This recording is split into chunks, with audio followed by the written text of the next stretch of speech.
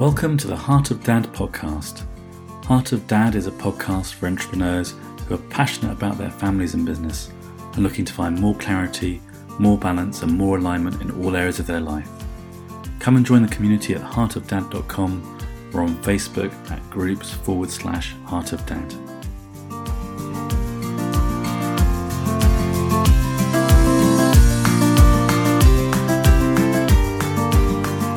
This week on the Heart of Dad, I'm delighted to welcome Rob Ashton. Rob is the founder of Emphasis, which he started in a 10-foot by 10-foot square cage more than 20 years ago and has since grown to become a world leader in text-based communication training. At the last count, his company was working in 32 countries around the globe.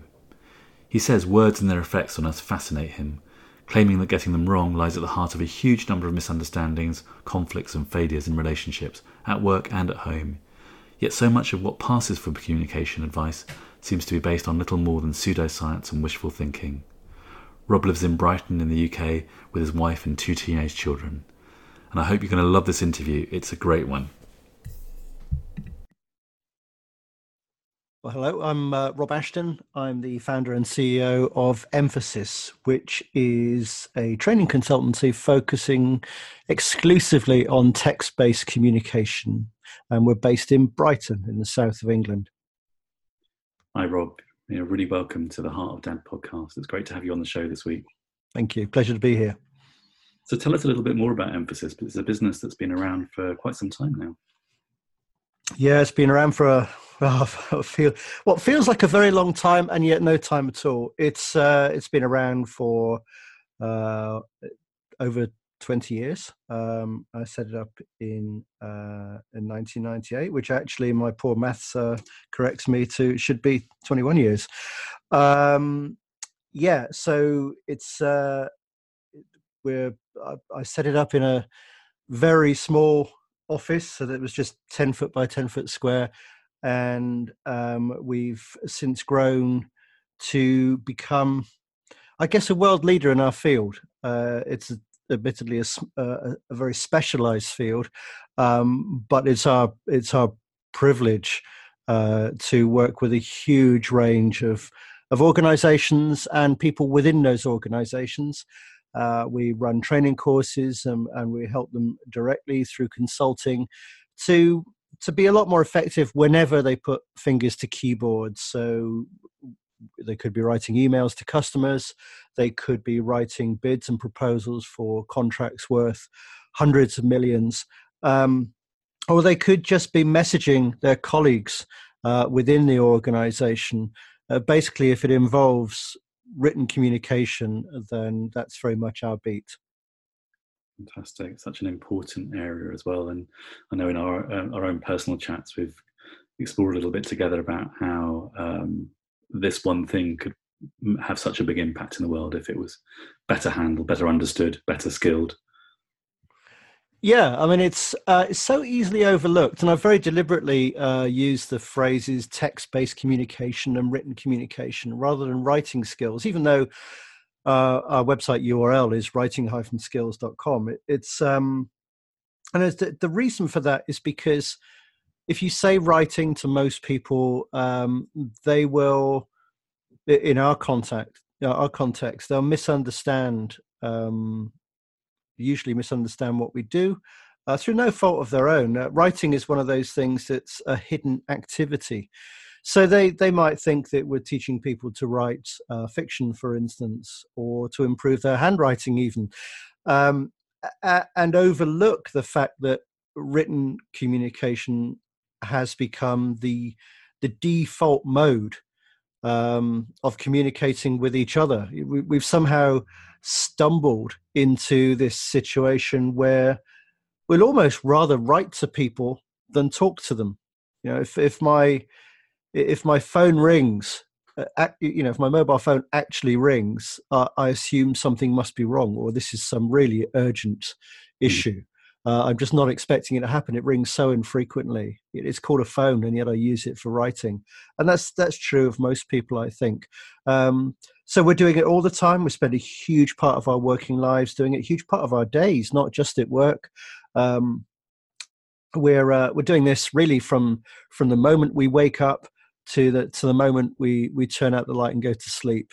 The whole of our days is taken up with writing. Now, the thing is that we assume, therefore, often that it's something that we don't need to think about, whereas nothing could be further from the truth, and that's why it goes wrong so many times, and that's why, for instance, people end up in whole arguments by text message that may last days. Sounds crazy, but it's true. Yeah, and big decisions in life get made by text now, don't they? Like ending relationships and Oh, yeah. buying significant things, or giving up on things, or resigning, or even applying for a job. I mean, it's do you know, years ago, before in a previous life, I was working as it was one of my first jobs in publishing, and I was working on a magazine that had a very small editorial team. There were just, I think then there were three of us in the main editorial office, and which is often the setup in magazines, incidentally.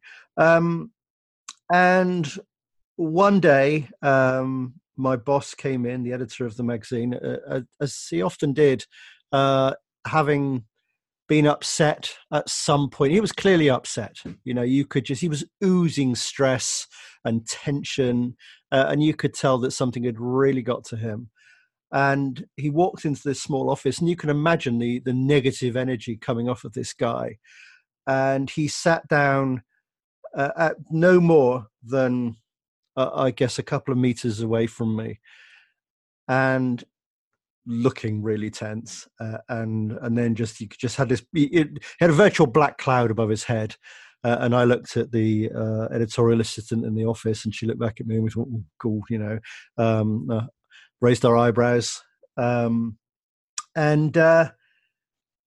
this guy just stayed in this state for a good 20 minutes, half an hour. And then about an hour later, he apologized and explained that he'd had a bad start to his day and he's sorry he was a bit grumpy.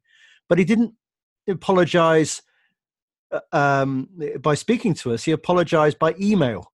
And I was just astounded. You know, there are only two of us in the office, and we're right there, and he emails us. And I was just thinking, why do you think that makes it better? It sounded nuts to me.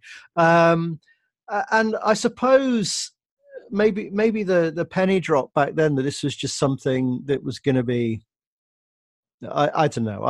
I'd like to say that you know, I had huge foresight and I knew that was the way it was going to be, but it certainly stuck with me. And now, yeah, as you say, Matt, that's what people do. They will do all sorts of things, not just apologizing, but dumping people, resigning. And it's a really bad idea because we think that written communication is, as I said, it's something we take for granted. We think it's easy simply because we can do it. But if you just think for a second what we're doing when we do that, we are looking at squiggles on a screen and we are hearing words in our head. That's what you do when you read, isn't it? You look at squiggles on a screen and you hear words in your head. How amazing is that? It's a miracle of adaptation. And I say adaptation deliberately because it's not a miracle of evolution, because we didn't evolve to read and write. We evolved to speak and listen. They've even found evidence of vocal apparatus in fossils of fish from millions and millions of years ago. Mm-hmm. But actually, we only started to use symbols, which is what reading and writing is. We only started to use symbols to communicate about 4,000 to 5,000 years ago, which may sound like a long time, but it's just a heartbeat in evolutionary terms. And it's definitely not enough time to evolve structures that are specifically for the task. And so what we do is we co-opt other structures in our brains that we evolve for lots of other things, and we join them together. And it's a hack. Reading and writing is a hack. It's a brain hack. And it works really well, but it takes an awful lot of energy. And that's why we get it wrong. That's why we have these arguments, because it uses so much energy, so much brain power, that it leaves very little room for thinking about the consequences of what we're doing, very little room for self-control. So it draws us in because, we've got no self-control. It overcomes our willpower, and then we type to each other. We hear the words in our head. Of course, doesn't mean we're hearing the words that people are typing, because we can't hear the tone. And then we go down this rabbit hole of communication so often, and so often it really ends badly. It's a minefield, and it's something that we really shouldn't take for granted. And hopefully that explains why it goes wrong so often. Such a brilliant topic, and we could spend the whole episode just talking about that. I know I could. Well, it's great to hear your passion for it and insight as well, Rob. But I want to, this podcast is about entrepreneurs who are dads as well. And I suppose one of the things that struck me, I don't think you mentioned this in your introduction, but you have 2 children who are teenagers now. And I think from their ages, they were born after you started your business. Is that right? Yeah, correct. So the first one was born 3 years after I started my business. And then the second one was 3 years after that. So 4 years after that. So it's it's the business. In fact, things really changed. I just remember that feeling when I became a dad, and how differently I felt about my role. And I just remember going down an escalator down into a tube station in London, having just come off of paternity leave, having become a father for the first time, and I just had a slight spring in my step. I had I felt particularly motivated, but I also felt, crikey, it's not just about me anymore, and it's not just even about me and my wife. This takes things to a whole new level, and I certainly viewed things in a very different way from that point on. That's really interesting to hear, and I was wondering, particularly, we've both sort of talked before about the ups and downs of entrepreneurship and the responsibility. Particularly, you're the owner and CEO or managing director of your own business, so that could be a lonely place to be. And if you've got young children at the same time, that burden of responsibility must be quite something, I imagine. I just wonder how that played out for you, having to invest yourself in your business, but also trying to find your feet as a dad as well. I think it's always certainly I've found that I've often been in conflict because you're torn between wanting to grow the business and provide a better standard of living and provide for your family, and I think we often end up wanting, rightly or wrongly, wanting to give our kids the things that we never had, or the opportunities that we never had. And I say rightly or wrongly because, I don't want to fall into the trap of thinking that good parenting is just providing bigger and bigger and more expensive toys. But, that's definitely been a massive driver, just providing for them and making their lives as best as I can. But of course, you're conflicted because that often means working late. I'm fortunate in that I don't tend to work away from home, away from our hometown very often, and I have a very short commute. But it does mean being distracted, and I have to say, the thing I'm most guilty of in that respect is just being perpetually distracted. I have my boss is in my head, and he can be a bit of an arsehole sometimes. So it's that can be very, very difficult. But of course, good ideas don't run to time either. So you can have a really good idea just as you've got out of the shower. I often have my best ideas on a Sunday, but by the time I've kind of detoxed from the working week a little bit. And then what do? I know if I don't get that idea down, then it will definitely be gone by Monday morning. And where does that stop? You make notes, and then you're carried away with your idea, and you're getting really excited. But it's Sunday morning, and your family is there expecting you to be present with them, not unreasonably. So I think those two things are perpetually in tension. I think every entrepreneur dad listening would resonate with what you've just said, and that driving creative force that makes it exciting and makes you successful at what you do can also be in deep tension with having a child or children at home. And we've been exploring the concept of balance, or the myth of balance, should we say, in these podcasts. And I just wonder what your take on that was. I mean, you've kind of been touching on it already, Rob, but how did you make the space, if you needed to, for your children, or was that actually impossible given how much was on your shoulders with your business? I think amazingly, after 21 years, it's still a work in progress. It's still a conflict, and I think that's just the nature of the human brain. You can't compartmentalize your thinking. You can't say, right now I'm thinking about my kids because, or now I'm thinking about work, because work, I'll often think about my kids when I'm thinking about work or about my family. And then when I'm thinking about my family, I'll often have an idea about work. So I don't think you can compartmentalize thinking. I think in terms of what you do, I have to be completely candid. I don't think I've got it right. It's just something that's still very much a challenge. I'm being honest there. Sorry.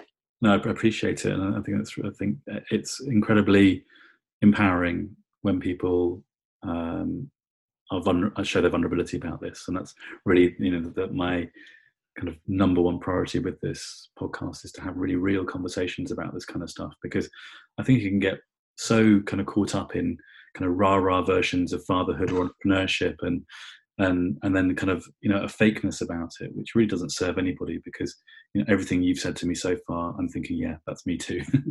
Right. And I think pretty much everybody listening would be saying that as well.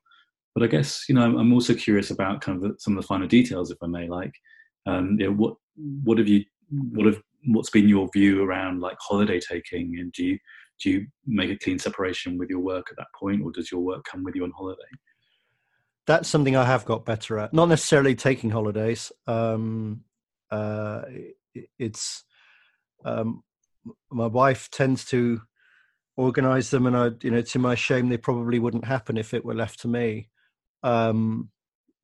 But for years, I used to take my business with me simply because I could. I would take a laptop, and I would stay connected. And the first thing that happened once we got to wherever we were staying is I'd log on to the Wi-Fi, and then I would relax, because I felt that I'd reconnected the umbilical back to the office.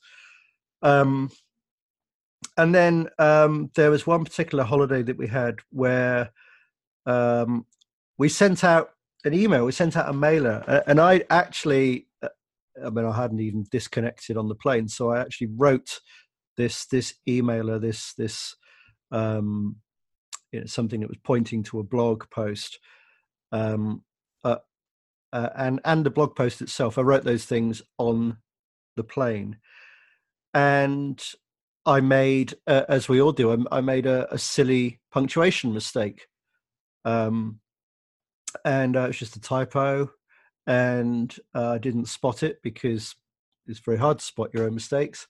But unfortunately, my colleagues somehow missed it as well, and this email went out to about 10,000 people on our list. And so when I logged on to Wi-Fi, when we got to our accommodation, I didn't get this sense of relief. I got this overwhelming sense of horror, because suddenly my inbox was filling up with, with grammar Nazis, basically, who just were, I think rightly appalled that an organization that professed to teach people better writing had made such a basic error. If you're wondering what it was, I'd used an apostrophe in the word "it's" when it's possessive. Goodness Very common. gracious, Rob. I mean, I'm disappointed you're not prostrating yourself now in absolute shame. I, I had the horror still, but at the time it was like, oh my god, what have I done? What have I done? Because these people, I think what it represented actually was the tension that had built up around the business, and the tension, the pressure I'd put on all of us here at Emphasis to get things right, and it's. We're far more relaxed about it now. We try our best, but we know that mistakes happen. We're not superhuman. But I then emailed one of my marketing team saying, "Oh no, you never believe what's happened," and I managed that situation. And I wrote, I personally replied to every person who'd written an email complaining about this mistake, about this heinous crime. And I even had some nice emails back, some lovely emails back. So that was great, But my goodness, this lasted days, this debacle. I was just, Did it ruin your holiday? I was so distracted and tense, and angry, really. I was, and I decided that I wasn't going to do that again. The penny dropped, and I thought, I'm never doing that again. And so now when I go on holiday, I certainly don't take my laptop. And I just put my autoresponder on, and sometimes I check Slack, sometimes I don't. It's better when I don't. I mean, I have a great team. I could step away from this business for months and nothing would go wrong. They would run it perfectly well without me. They don't. It's I can unplug for a week. It's such a good place to get to, isn't it? Because I was remembering, my kind of not exactly the same story, but I remember being on the beach in Catalonia, doing a conference call with one of our biggest clients, and my partner at the time looking at me in disbelief, really, that here we were on our annual holiday, and I was rolling my sleeves up and getting into this call. And I think, like you, it was a watershed moment. So I realized actually that I had a team around me then that could handle it. I didn't need to be on every single call. And I think for business owners, you have so much skin in the game. And it's not just about the financial investment, but actually it's the emotional investment in the brand, the image, and also the customer experience, isn't it? Which makes it sometimes unbearable to take your hands off the wheel. And it's only when you have one of those kind of oh shit moments, excuse my swearing, but that you take stock, don't you, and think actually this isn't serving me or my customers or my team or my health or my family or anything really. I think you hit the nail on the head there, Matt. You take it so personally to begin with, and every complaint can really just be like a punch to the solar plexus. It's because you feel it's very easy to just feel like you failed every time you get a complaint like that. Well, certainly that's what I felt in the past. So a bit, fortunately, we don't get many complaints, but it's in a situation like that. I definitely felt personally that I felt it was a personal failing. And it sounds so trivial now. I just look back on it and think, what was I thinking? How could I have got into that state? Right. Yeah, it's just. I mean, that picture you paint of being on the beach, that's supposed to be the entrepreneur's dream, isn't it? The laptop millionaire. Look at me running my business from everywhere, aren't I great? It's. Yeah, that was definitely the antithesis of that experience. Yeah, it's like, why?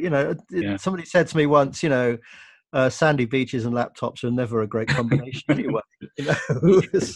So true. I wanted to ask you, Rob, given that your business has grown, a little bit ahead of your children, but pretty much in step. So they're approaching their their late teens and and whatever's going to come for their life ahead of that. But I'm wondering, to what extent have you involved them in your business or an understanding of your business and what it is and its ups and downs and twists and turns? I don't know if this is a good thing or not, but quite a lot. I mean, it's very hard for me to, as you will have heard, I'm a very open person, um, and that's certainly the case at home. I will often talk about work, um, but then, my kids, they they've given me advice sometimes that I've just taken on wholesale. I just thought, yeah, that's great. So there's often real payback. I'm writing a book at the moment, and I've been researching it for 3 years, and I got really into a particular piece of research, and I was discussing it with my daughter because I just said, look, I found out this thing, and I knew she'd get it, So I, I I told her what this thing was, and I said, "Isn't that amazing? I'm going to put that in the book." And she looked at me and she said, "Don't take this the wrong way, Dad." It's always a good start, She said, "I can see how you find that really interesting because you've got really, really into it. But I really don't think that your readers would find it as interesting as you do because they haven't got all that other stuff. They haven't looked into it as deeply as you have. So I don't think it's as interesting as you think it is." And I was slightly crestfallen. Body blow. And then I thought, oh, yeah, she's right. So it was wonderful because she saved me an awful lot of work there. But and it's great that you have that relationship where she can say that, and it's okay.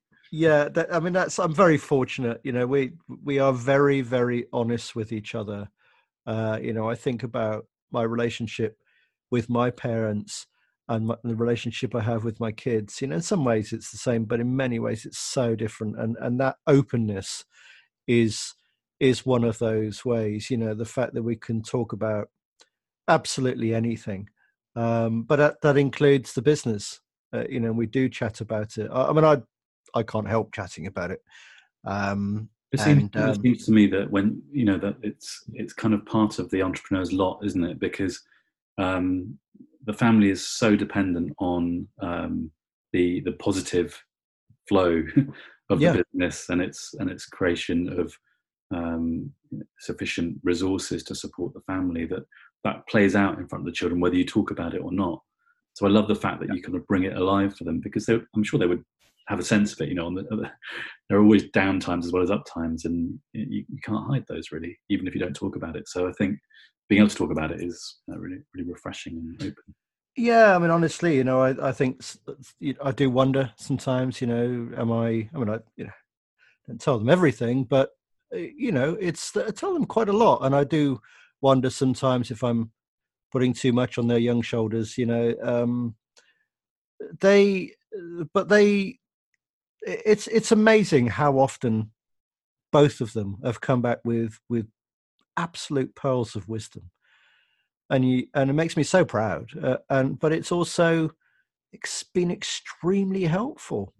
That for there to be such an age gap, and it's a lot of the good conversations we have are in the car. I think partly because they're a captive audience, and partly because there's something about both facing the same direction. You're not looking at each other, and we often have some really honest conversations. And I'll often just voice something that's on my mind about work, and the number of times they've come back and said something that sometimes I apply it directly, sometimes I think, yeah, that's great, but more often it's just something that makes me think about things differently. It might just be, I think you need to let that go, Dad. I mean, where did I get this from?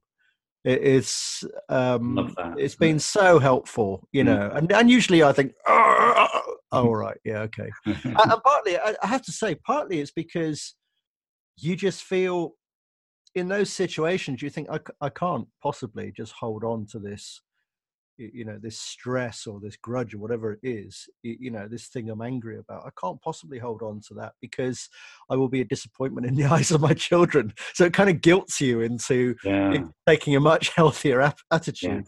Yeah, brilliant.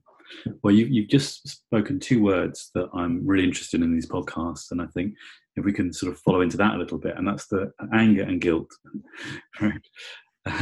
So I thought maybe we could start with guilt because everybody I speak to, Yeah, why not?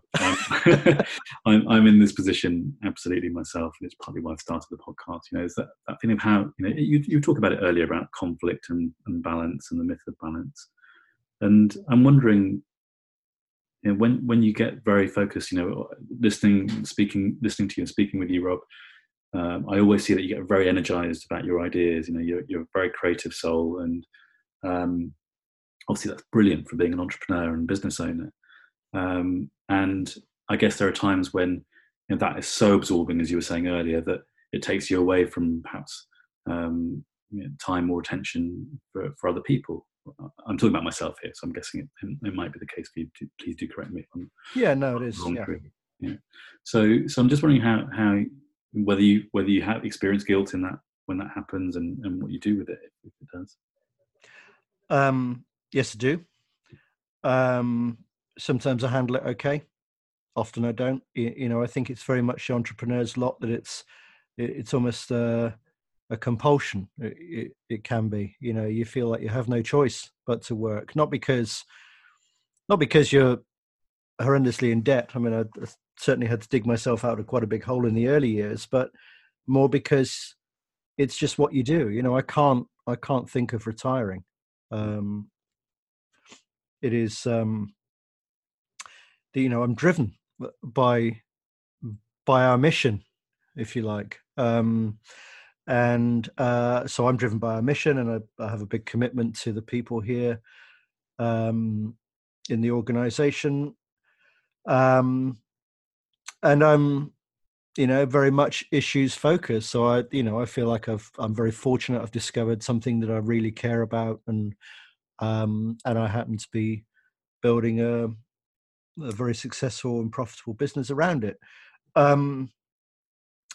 So it, often I do feel guilty because it's not even something. It takes a lot of effort to put work down. I think that's the thing, and I'm sure many of your listeners will identify with that feeling.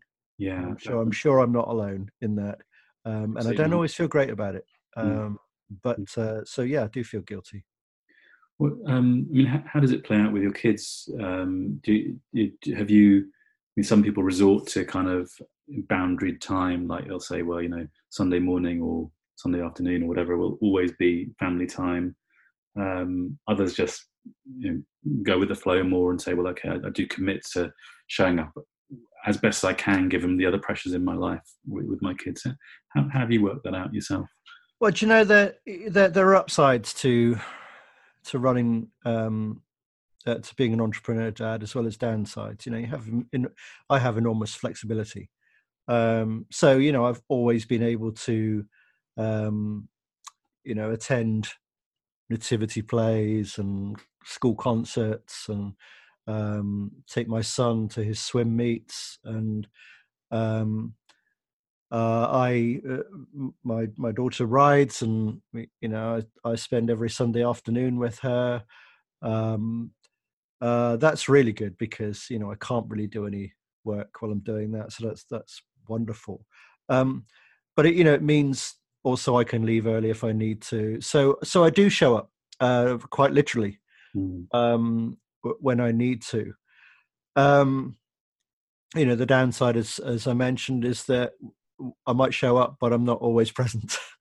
My mind might be elsewhere. So do your kids ever call you out on that? Do they call me out? Yeah, sure they do. I can't think now, but I know as soon as we stop speaking, I will think of an instance. My son says, they're not. Sorry, my son says, "Put your phone away." Phone away.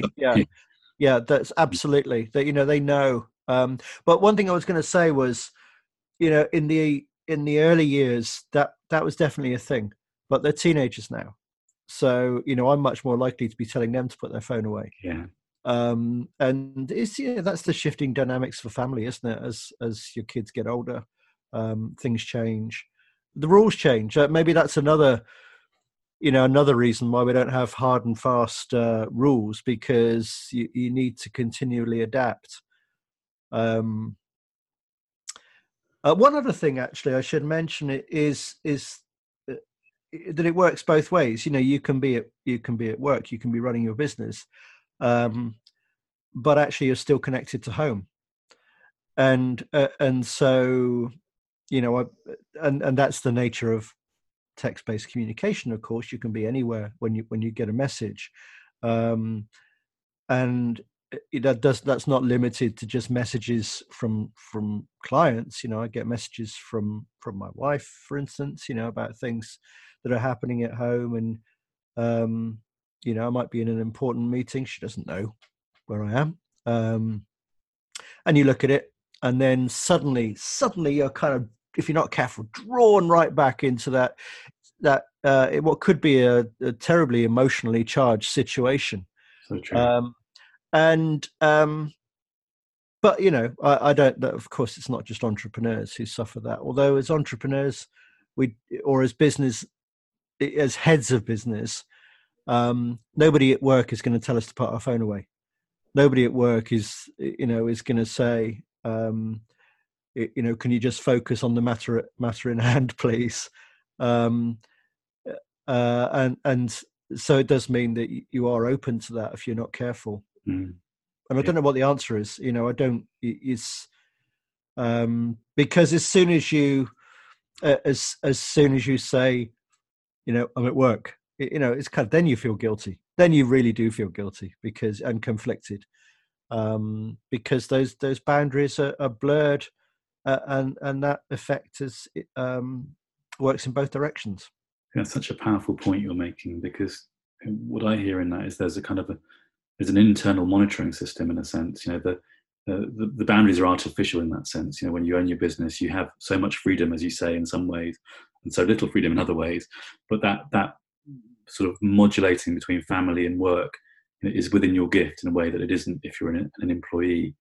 And so notions of boundary and saying, well, I'm at work. If I work in the upstairs in the loft room here in the house, and I shut the door and I say, well, I'm at work, but it isn't always appropriate. It isn't always effective as a boundary. And I suppose what comes up for me in listening to you as well, actually, it's that flexibility is, you've got to be open to that sometimes there will be pulls from home, just as you have to be open to the fact that sometimes there'll be pulls from work, and you have to manage those two things. Yeah, and that's why I say I don't think I've got it right yet. Because that's in a constant state of flux, and just as the business is forever changing, then that means that our lives are forever changing. There's one thing I've never been very good at is sticking to rules, like many entrepreneurs. I always question, well, why do we do it that way? But that that applies to my own rules as well. I can make rules, and then I might think, no, that was a stupid rule, and I'll make another one. Does it serve you? Yeah, I love that. And so just switching on to anger. So, and if this isn't a comfortable subject, just do say so. But one of the things that I've been exploring with other dads on the podcast is kind of is really, it's not very spoken about really in any realm of fatherhood, but pretty much everybody I've spoken to, and again, this is my experience, has some wrestling with anger in relation to running a business and then the, should we call it, obligations of home life, and how some of those two things kind of can enter into a space of clashing, because you need to be doing one thing and there's a pull to be doing something else, and maybe that creates some tension, and then sometimes that spills over into anger. And I just wondered, what your experience of that has been. Well, of course, that's so tied in with guilt, isn't it? I'd say the times when I certainly have felt guilty is when I've lost my rag, and I think anger in that particular in situations like that is frustration. It's when you are maxed out. I think it's the same as I said about when you're texting and you haven't got enough cognitive control to respond in the way that you would wish to. I think it's the same with anger, where where you'll get a call from home or a text from home, or you'll get a text from work when you're at home. That's I think it's, for me, the overriding challenge is lack of time. Whether that's time at home or time at work, they are always in conflict, and because they are always in conflict, there is always, by definition, a tension. And where there's tension, there's the potential to get angry, because we are maxed out. If there isn't enough time, then there isn't enough time for something, then you are already at your limits.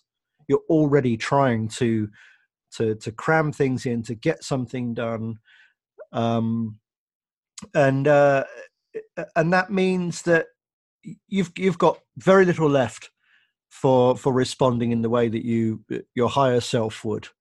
You haven't got enough control often to just say, well, let's just take a step back from this and let's think about the situation. No, that often just goes out of the window, because you're already maxed out, and it doesn't take very much, therefore, to just tip you over the edge, and then you get angry, and then you get guilty.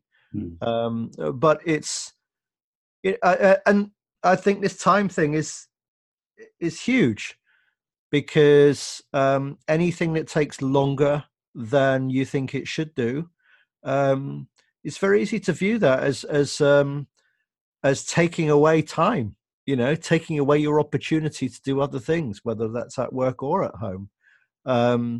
And I think where you are in that situation, then if you're not careful, anger is not far behind. It's a brilliant articulation of it, actually. I love how you've described it. And I think that time kind of quotient in it is absolutely the determiner about whether you get angry or not. I love how you express that. And it kind of connects in with another question I had for you, which is something I've been exploring and with others. And that's really the kind of the notion of personal freedom, within a relationship, when you're a dad. And I was thinking back to your description of you just coming back from maternity leave after your daughter was born, and having a spring in your step, which I remember that feeling too. But also the seismic change in my universe, having a child, and all my notions of personal freedom had to be completely recalibrated. And I wonder what your experience of that was. Yeah, I think it's that's the sort of thing that can make itself known over the years. I didn't feel, I'm fortunate. I know not everybody is like this. At the beginning, I didn't feel like all of my personal freedom had been taken away. Not least because I was so exhausted. So, all I wanted personal freedom to do was sleep. Yeah, right. But even that is one, isn't it? It's not, you don't get to sleep in the way that you did before you have a child. No. And the second one in particular, where you've got, you think you've got no time, and then you have a second child, and then you really find out what no time is, because you can't sleep when the first one's sleeping, because the odds are the second one isn't sleeping, and lots of other things. So it's it's only, I think, later on where you just you realize that you have you give over an awful lot of time to business and to the family, and that, I think, is, I don't know if there's any answer to it. Those listeners among your audience who are just starting out on this journey, I would say just be careful, because because of the nature of business being all-consuming. If you're anything like me, you will find that business and family have basically taken up all your time, and then as the kids get older, kids get older and they leave home. So finding time to nurture and develop friendships can just seem, especially when you're exhausted, can seem like a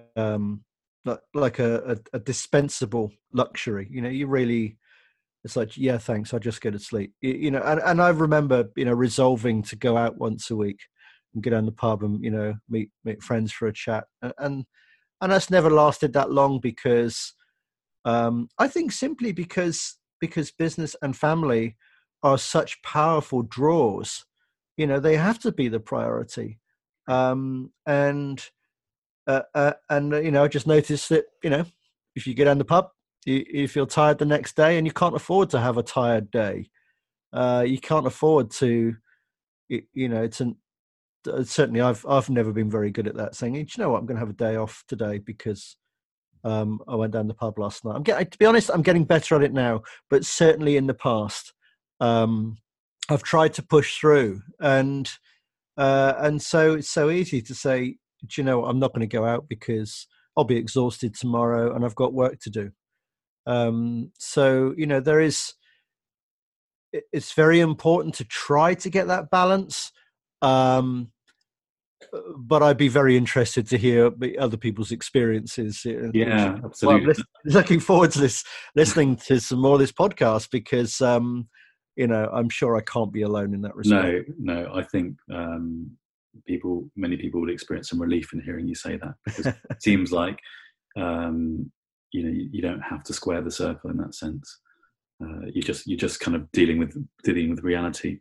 Yeah. The other thought that popped into my head, Rob, was that coming back to something you were saying earlier about like you really have a mission with your business, and and I'm sure many entrepreneurs would identify with this, but it really shines out in how you talk about written communication and the nature of emphasis and the work you do. And I wonder, when you have that sense of mission or purpose or and are so aligned with it, that the personal freedom issue isn't such a big deal. I'm making a big assumption here, because actually you're doing what you love. Yeah, it If doesn't you weren't feel doing like what work. you love, it might be a much greater attention. Yeah, it doesn't. It doesn't feel like work. Mm. If I've always said, if I won the lottery, I would do this. I really would. That's why I don't do the lottery. So what's the point? Mm. And I'm 55 now. I can't see myself retiring anytime soon. I thought I would. I thought I would be here and either retired or looking forward to retirement. And I feel like I'm just getting started. I feel so energized by what I do. Why would I retire? It's yeah. I certainly know. I mean, I'm sure any entrepreneur will identify with this. Working on your own business is a fantastic cure for boredom, because I'm never bored, Right. ever. And I've never, not since I left my job, my last proper job, which was working for a magazine. I left that, and that was the last time I had that Sunday evening feeling, where the weekend's over and it's, oh God, I've got to go to work tomorrow. I've never had that since, not in 21 years. Amazing. So yeah, I would do this, and hopefully I'll stop when I start being an embarrassment to my staff and they have to humor me. Maybe they do that now and they just don't tell me. But, yeah. Who knows? Maybe somebody will write in when they hear the podcast. Yeah. Just a final question, really, kind of to wrap things up. Given what you've been sharing, how would you feel about either of your children joining you in the business? Oh, what a great question! It's a Columbo moment. It's just one thing. How would I feel about them joining me in the business? I don't think either of them would want to. They're very much cutting their own path, and whereas I can definitely recognize myself in them. They've got different interests, and so my first feeling would be, why? Can't you? Why not do what you really want to do? Because I am. I think. Yeah, I mean, I think I don't know how I feel about businesses like that. That kind of, for want of a better word, nepotism. I would honestly, I would think about the effects on the rest of my staff. But I think perhaps what's more likely, who knows? My kids are still in full-time education, but perhaps what's more likely is that they will one day start their own businesses, and maybe I'll be able to help. So that would be good. I think, yeah, I would just be puzzled if they wanted to be in this business, because I can't see that happening. I can see that, but it also sounds like you wouldn't discourage them from being entrepreneurs. Oh, not at all. No, quite the opposite. Yeah, I would be. Well, I'm very proud of them now, and I'm proud of them for what they do and the effort they make. Not what they achieve, although they are achieving great things. But I think if they decided they wanted to be entrepreneurs, I would be very proud of them for that too, and I'd do everything I could to help them. They may even take some of that advice. Who knows? And there speaks a loving entrepreneur dad. It's been brilliant talking to you, Rob. It's been a pleasure. Thank you so much for having me on. You're very welcome. Thank you. All right. Take care, Matt. And I completely forgot to ask Rob, where can people find out more about him? Sorry about that, Rob. We're just hopping on again just to get that recorded. No, not at all.